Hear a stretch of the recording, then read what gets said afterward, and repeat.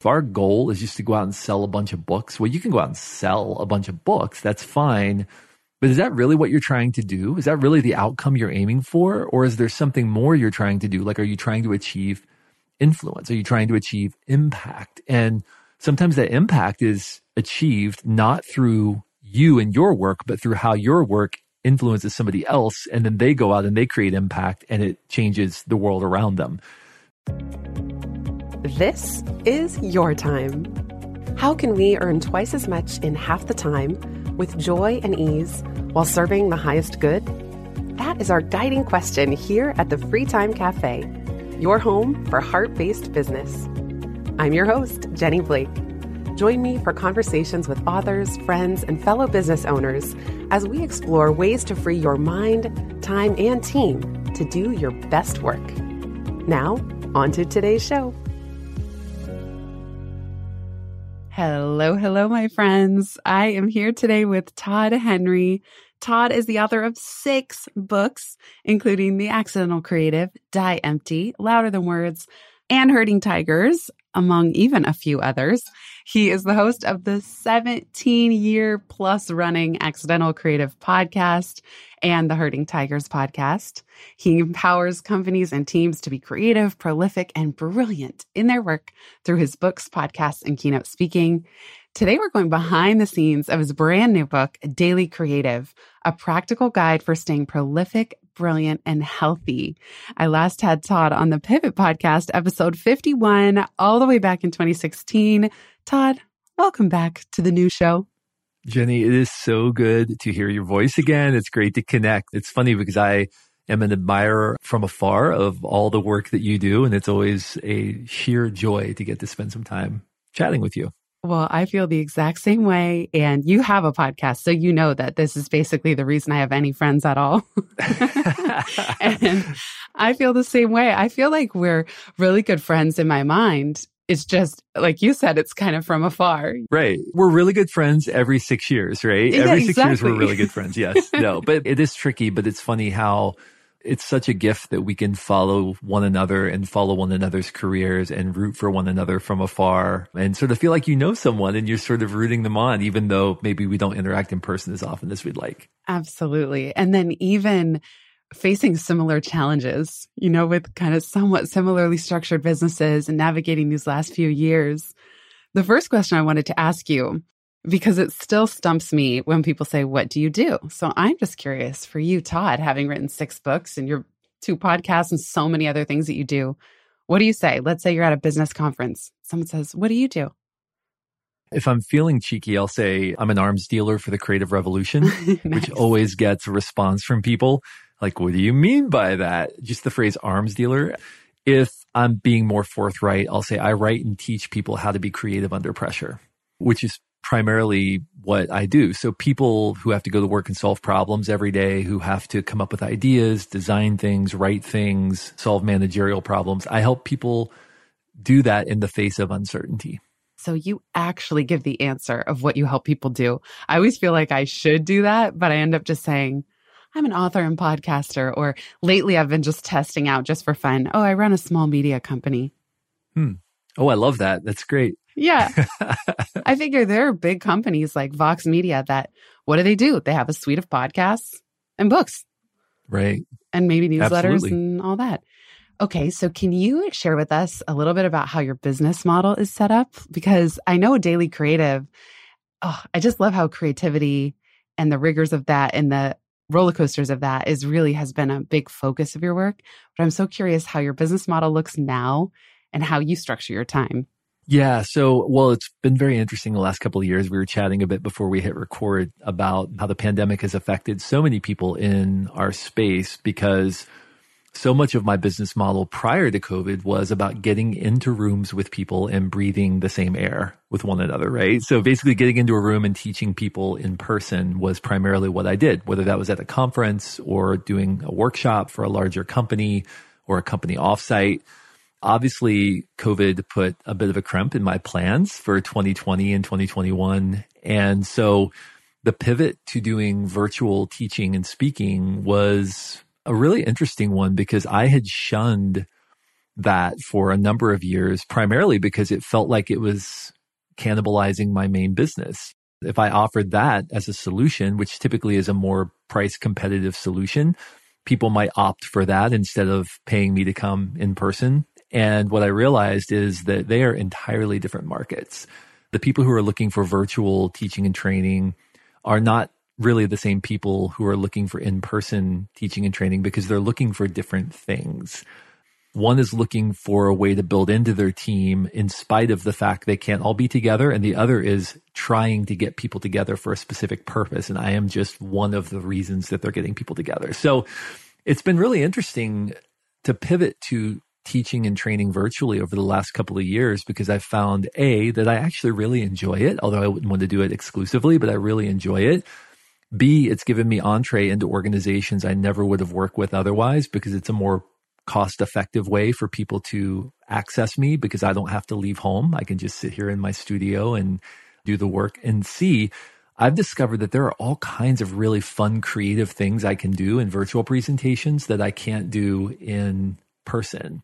So I have really thrived. I think during the pandemic, I mean, the business obviously was really more about, and we talked about this too, mitigating the downside than leveraging the upside because, a lot of the upside opportunities went away with the absence of in-person events. But it's been really fun to see that virtual presentations and virtual training can become a complementary part of my business. So that's really the core strategy for me is teaching, training, working with organizations, working with companies. The way that I typically get that business is by writing books, by coming up with ideas, writing books, putting those books into the world where they influence people. And so it's really sort of more demand driven than it is supply driven. I'm not out there chasing down leads. Typically people will come to me and then invite me into their world where I can influence their team. So that's the core part of my business. I obviously also do podcasting. I mean, we do podcast advertising for the show and things like that. But that's really more of a sort of a supplemental revenue stream than it is the core part of the model, which is coming up with ideas, putting them into the world, and then going out and teaching and training teams. And within the core part of the model, so that's the B2B side or B to big B, I call it. Right. Do you do any B2C? I think it's so tempting because I'm similar to you. My books are the reason for everything good in my life, practically. Like if I write a book, I know that good things can follow as long as I keep getting out into the world for the next 5 years, let's say. It can be tempting to then create courses and then create all kinds of other extensions. So have you dabbled in the B to small b or B2C space? And how do you stay focused while still diversifying? So the answer to that is yes, a bit. I would say that my B2C approach has been to largely give things away from a B2C perspective, meaning free podcasts, free content, really sort of offering as much value as I can. And then obviously the books are very B2C. You're trying to connect with individual creative professionals. My B2C strategy is really to get in front of and encourage and bless as many people as I can with the understanding that all of those people work, or most of those people work for larger organizations who have the budgets and the need for what I do from a B2B standpoint. So the more influence I can create in the lives of individuals, the more likely I am to create demand for the B2B part of my business. We forget that companies are made up of people. Nobody sells to a business, you sell to a person. And so if I can write a book that is compelling enough that it changes the way somebody approaches their leadership in an organization in terms of how they approach leading creative people, that can't help but at least provide me with entree into the conversation when they start discussing, well, who could we bring in to work with our team to help them lead our creative teams more effectively? Well, I just read this book by this guy, some Yahoo from Cincinnati, Ohio, right? Wrote this book called Herding Tigers.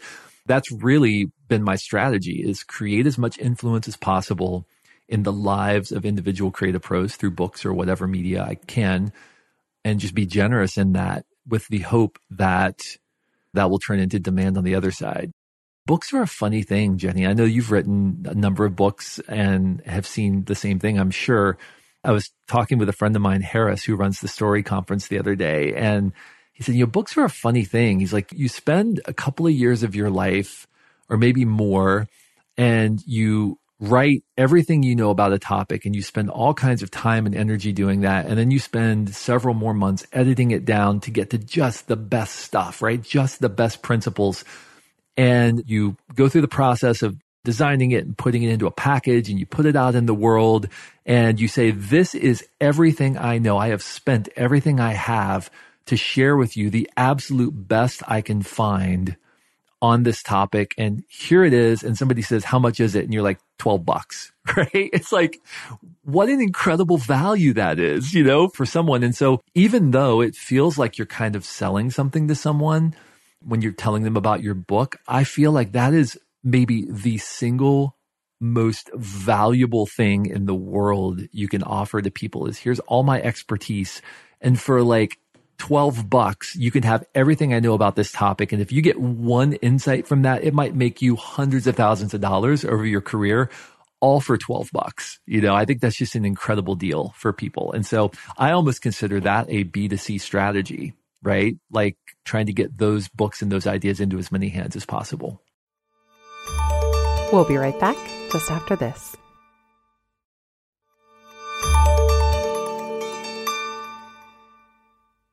You're the first person that has connected those dots so clearly for me, because sometimes I see them as very separate in my business model.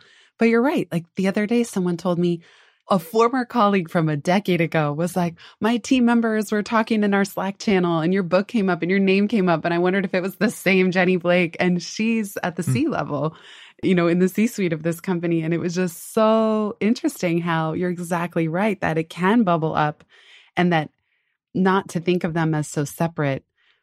It's interesting what you say about books, because I agree with you. I'm a complete book nerd, and I often joke that I don't have any desire to be famous, but I'd like to be known among nerds. Right. Yes. Like if you love books, it'd be cool if you knew about any of my three, let's say. At the same time, just colloquially, a lot of people I'm talking with lately say, I can't seem to read anymore. People I know who are major bookworms, and it's just something is happening with our atrophying attention span. We both know Cal Newport, and he talks about this. And then the stats are so fascinating on books. I just read in the New York Times, Penguin Random House executives said just 35% of books that they publish are profitable. Among those that make money, just 4% account for 60% of their profits. And in 2021, fewer than 1% of the 3.2 million titles that BookScan tracked sold more than 5,000 copies. And knowing also that some people will only read one or two books in a year. Right. Sometimes you're saying, I put 5 years, I put the best I have, I put everything into this. And then you try to do a pre-order campaign or something. And I'm just curious to hear your take on the market now, and having marketed, this will be your 6th book. It's not always easy to get traction with a book. It's not. And I want to ask you about one of the stats. What percentage did you say sell less than 5,000 copies? Well, let's see. Fewer than 1% of the 3.2 million titles that BookScan tracked sold more than 5,000 copies. Wow. So, okay. I think you and I would both be in that 1% with our books, sure. Which is wild to consider that even selling more than 5,000 qualifies, because the P&L on a book, if you go with a big publisher, they often will want you to sell 20,000, 30,000, 50,000. That's crazy to think about. And I think that's a huge shocker to a lot of people. So around this new book, Daily Creative, we're building out a business, and I'm working with a business partner on building out this business who isn't terribly familiar with the publishing world. And he asked me how many books I've sold, how many copies my other books sold. And I told him, I won't get into the numbers, but I told him what my books had sold. And it's interesting because he said, is that good? And my first response, just being from in the publishing industry, I'm like, that's actually like really good, compared to what I know a lot of books do. But to the average person, they'll think like, if I could throw out a number like 4 million or something, which my books haven't sold 4 million copies, right? But I could throw out like 4 million. And to them, they're like, I don't know, is that good or bad? Or I just assume every book sells 10 million copies, and they don't understand the business side of that and like how rare that is. I remember having a conversation when my first book came out, I can't remember who the conversation was with, but I want to say maybe it was with Chris Brogan, actually. And he told me that what he had been told, which actually has borne out in my experience as well, if you can sell 25,000 copies of a book, A, that book will be around for a long time, and B, that book will become known to most of the people who read books. Even if they haven't read it, it will become known to most of the people who read books in your genre, right? So like for you and I, that would be like business books or what self-development books. It only takes 25,000 copies to become kind of ubiquitous, right? For people to assume that you're kind of around for a long time. Now that was a decade ago. I would assume maybe those numbers have only come down, because the numbers of people reading books and, the number of books and stuff, or maybe those numbers have gone up because there's so much more competition now, right? There's so many more people who are self-publishing. But I think that's a really nice, interesting grounding thing for people to consider. I mean, 25,000 sounds daunting, but that's not an insurpassable number for most people if they really dedicate themselves to trying to get to that number. Especially if you take a longer arc on it. Like everybody obsesses over the launch itself. I am finding that to be true. I will say with Pivot has probably sold about 35,000 copies. It's now 7 years out. And most people I talk to, it's weird because in my mind, it's always hard. I always say eyes on your own paper, but it's, it's so tempting to look over on someone else's paper. What are their stats? But now when I introduce myself, a lot of people will kind of scratch their head and go, oh yeah, I think I've heard of that, or I think I read that, or I think I have that.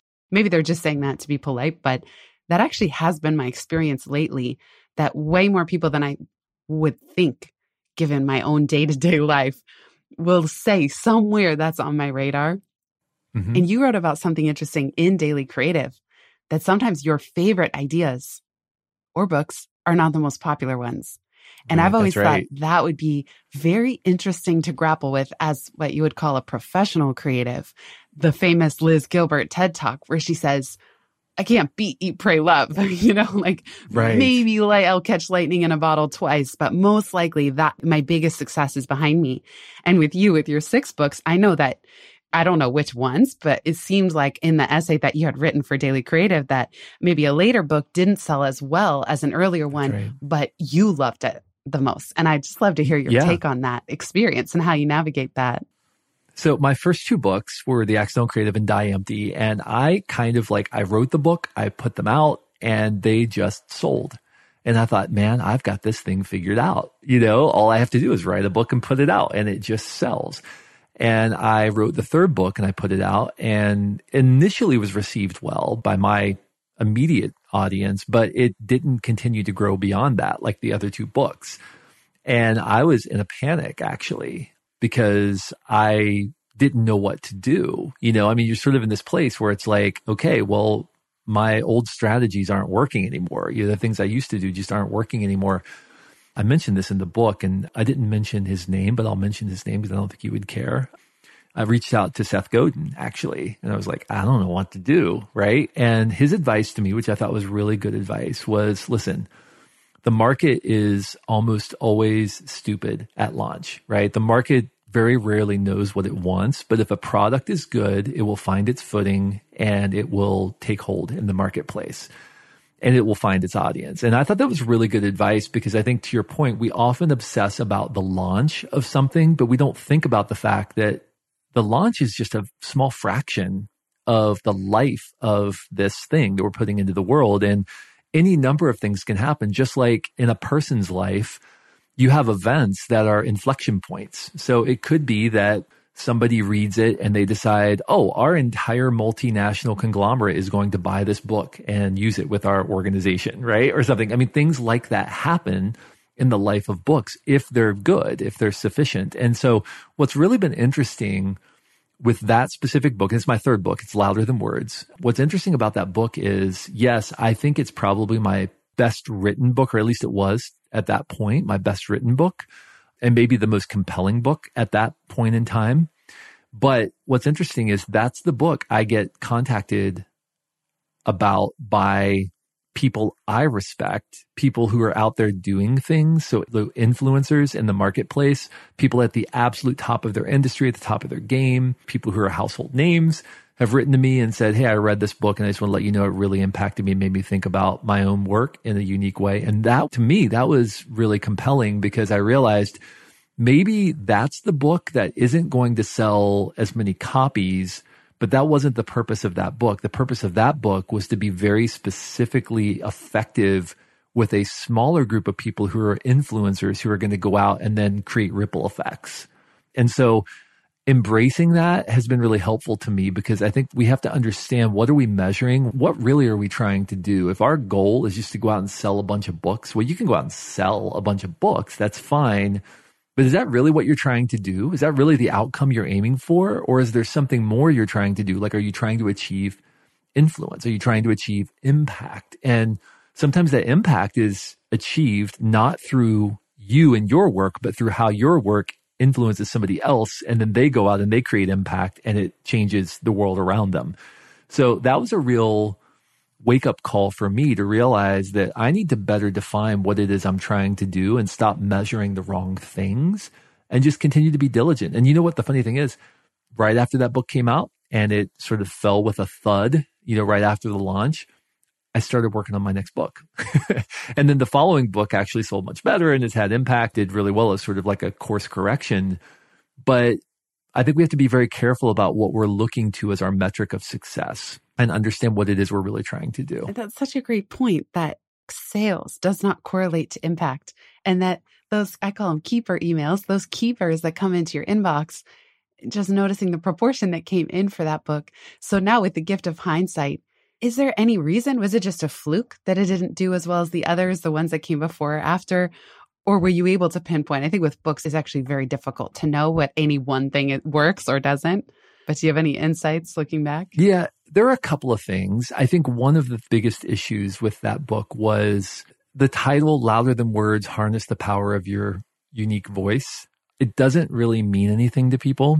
And in retrospect, I look at that and I realize I wasn't solving a problem people felt like they had. That's a problem. Books, I love the jobs to be done theory, which is everything that you try to sell should be marketed as a way to accomplish a job that people need done. Well, whenever I write a book, I try to think, okay, what job am I trying to do for people here? Why are they going to buy my book? So case in point, Tiago Forte had a new book called Building a Second Brain, I think it was. Yes, he was on the show, right? Yeah. And that's an example of people have this problem, which is I've got so much stuff coming at me and I don't know how to organize it. I don't know how to find it later. That solved a very useful problem for people. My first book, The Accidental Creative, how to be brilliant at a moment's notice. People read, they see that subtitle and they see the book and they're like, oh my gosh, I was in a meeting yesterday and I needed to have an idea and I didn't know how to come up with an idea, right? And it solved a problem for people in a very practical way. And so I think with that book specifically, people didn't understand the job I was trying to do for them. Those who read it loved it, but the package didn't express to them the job to be done. So my third book, Herding Tigers, the title doesn't mean anything, but the subtitle is Be the Leader That Creative People Need. Oh. And the title is powerful. Like, that's a job people need done as well. How do I herd these really brilliant, powerful people? Yes, exactly.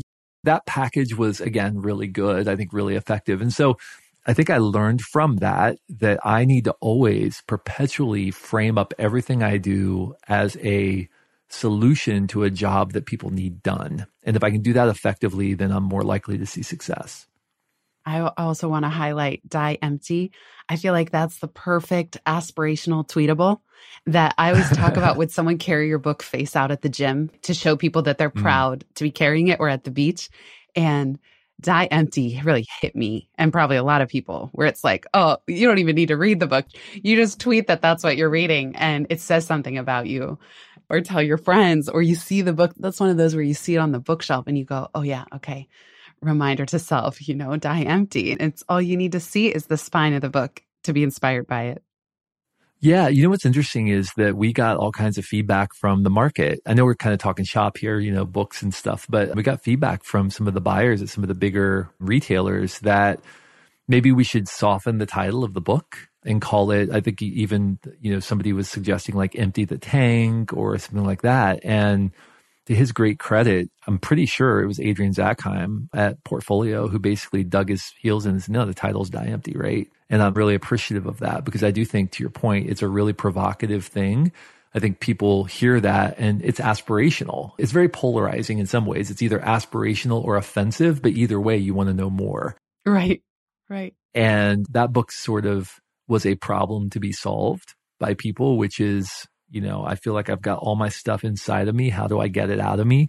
I think that book was, again, it was very much written with that problem to be solved approach. And I think that's why it took off as well. That's the difference between books that sell well to the people who love you, to your fans, and books that continue to spread beyond your fans, I think, is, are you able to articulate that problem to be solved? We'll be right back just after this.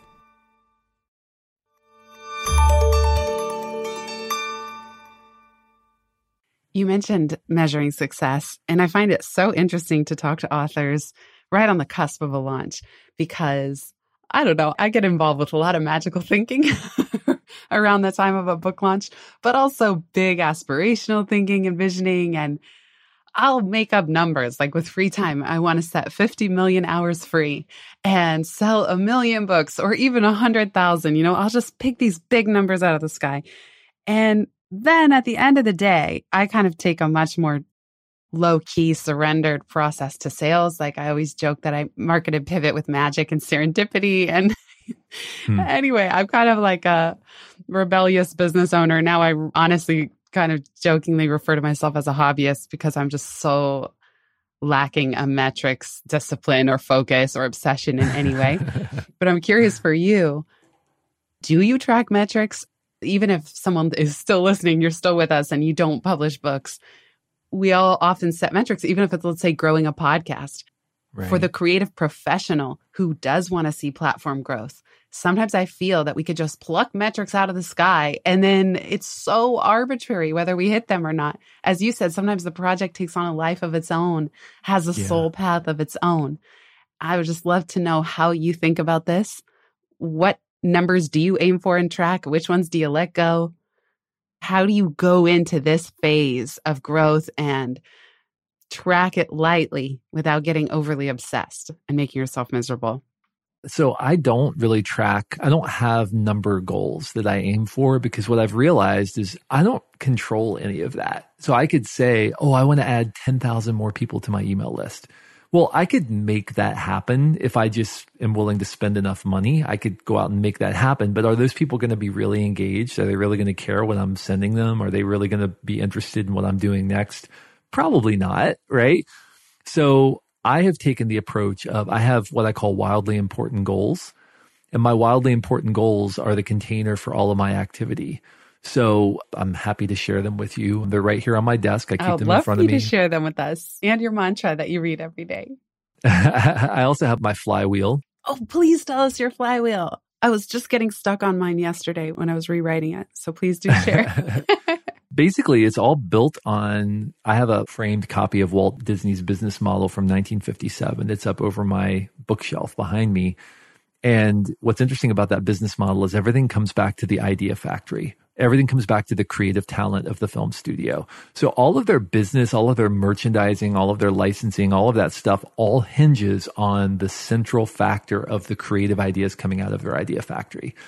And so for me, I recognize that the core of my entire business is measured in how many and the quality of the ideas that I generate. So I need to protect the idea factory. So what does that look like for me is kind of a central question that I ask. So my flywheel, it's funny, I've got a Google Assistant in front of me and I have my flywheel on it and it's create compelling content, distribute in digestible and shareable ways. And those are like highlighted, drive to free subscriptions and then invite to paid subscriptions. That's my core business model moving forward because that's what we're building out around Daily Creative.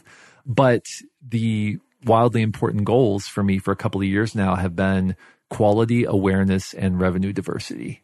Those are the wildly important goals. So every day I wake up obsessing about how can I make what I do higher quality? You know, what does that look like for me? Whether that's bringing people in to help me make things higher quality, figuring out how do I make higher quality audio? How do I do higher quality interviews, make higher quality media, write higher quality content for my books, awareness. So how do I increase awareness of the things I'm making? Because if I'm making quality things and I'm increasing the awareness of those things, I can't help but grow my audience. Now, I could say, again, I want to add 10,000 or 20,000 or 50,000 people to my email list. But if I'm creating quality stuff and I'm raising awareness of that stuff, eventually those kinds of metrics are going to happen, right? It's just going to happen organically. And then revenue diversity is a big one. And this was one that came up shortly before the pandemic, ironically, but really became evident during the pandemic, which is it's not a smart thing to have 3/4 of your business be something that's dependent on being able to get together with people, right?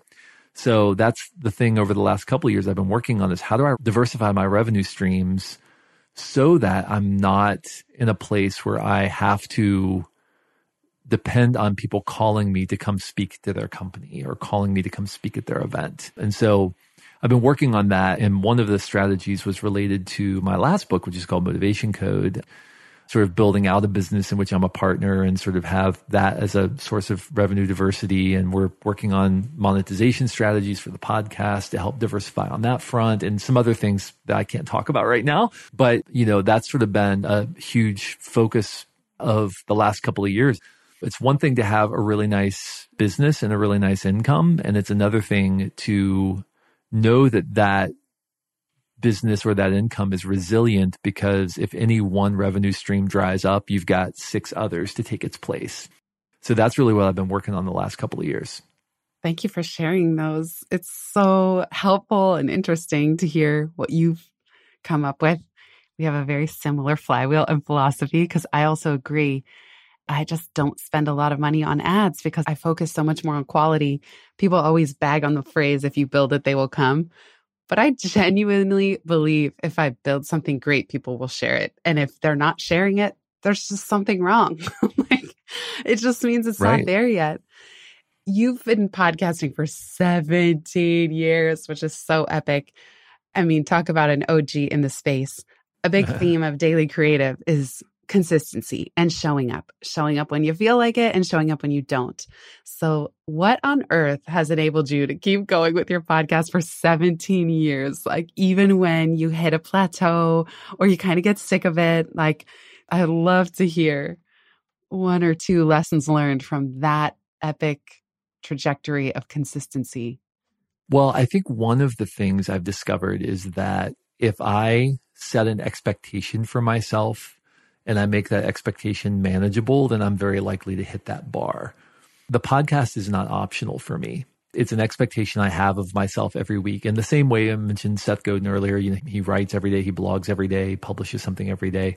For me, that's what the podcast has been. So it's just an expectation that once a week, at least once a week, I'm going to deliver some content to our podcast audience, whether that's an interview or teaching or something. I'm going to do that every week. And it's just a non-negotiable for me, because if that audience is going to show up, I'm going to make sure that I am there to deliver something to them. I know it sounds a little bit maybe not sexy and sort of, rote maybe, but it's just setting that expectation. I have a container and I'm going to fill it once a week. That's what I'm going to do. So that's the first thing. I think also we need to lower the bar in terms of what we expect from ourselves with regard to the content that we make and that we put out into the world. I think sometimes people don't release something, they don't put a podcast out or an episode out, or they don't do something because they think, well, it's not the absolute best thing I've ever done ever in the history of humanity. And the reality is consistency is a lot more important. If you show up consistently and deliver value to people, even if it's not the most polished, perfect thing you've ever done, people will forgive that if it feels valuable to them. And so I think that's another thing I've learned is, I think early on when I first started, I felt like everything had to have this maximum profundity before I could put it out. And now I realize if there's one little nugget of something in there for people, that's sufficient. If there's one thing people get from a conversation or from an insight that I have, that's sufficient. It doesn't have to be the most profound thing I've ever done. Showing up and doing the work, as Stephen Pressfield says, is the most important thing. So I guess that's probably what's led to the 17 years of consistent podcasting, is just making the decision that if an audience is going to be there, I'm going to show up and I'm going to try to deliver something every week. That's amazing. What an accomplishment. And I love these two nuggets that you shared. Sometimes too, I think it might not be what we expect as the content creators. I love what you said. I've had to lower my bar of how original, how impressive, how well thought through. Sometimes they are, sometimes they're not. And it's okay if 1 out of 5 isn't great. And I give myself that permission too. But also, I know as an avid podcast listener that sometimes all I'm looking for is the tone of someone's voice to like relax and calm me. You know, it's like I don't even need the smartest business nugget that I've ever heard. It can be just a soothing voice in my ear while I tidy the house. That's adding value too. So I think we do sometimes keep the bar way too high for ourselves. Yeah, absolutely. Like think about it. If you're going to go have coffee with a friend, you know, you're not going into that with the expectation that, well, you better make this valuable to me, right? You're just going to go have coffee and you're going to see what comes up. And I think we can think of podcasting in the same way. Like for many people, like for myself, I know I have people who've been listening for 17 years since I started, you know, and they contact me and they're like, I've been listening to you for a decade and a half, you know, or whatever. And that's incredibly gratifying. But also I realize like sometimes I'm just their friend that is showing up to have coffee with them and we're just having a conversation. And it doesn't have to be something they've never thought of before or something that's brand new. It can just be, hey, you remember that thing that we've talked about before about the importance of building time into your life to absorb stimuli that can spark new ideas? Have you done that lately? Have you built some time into your life to help you spark new ideas?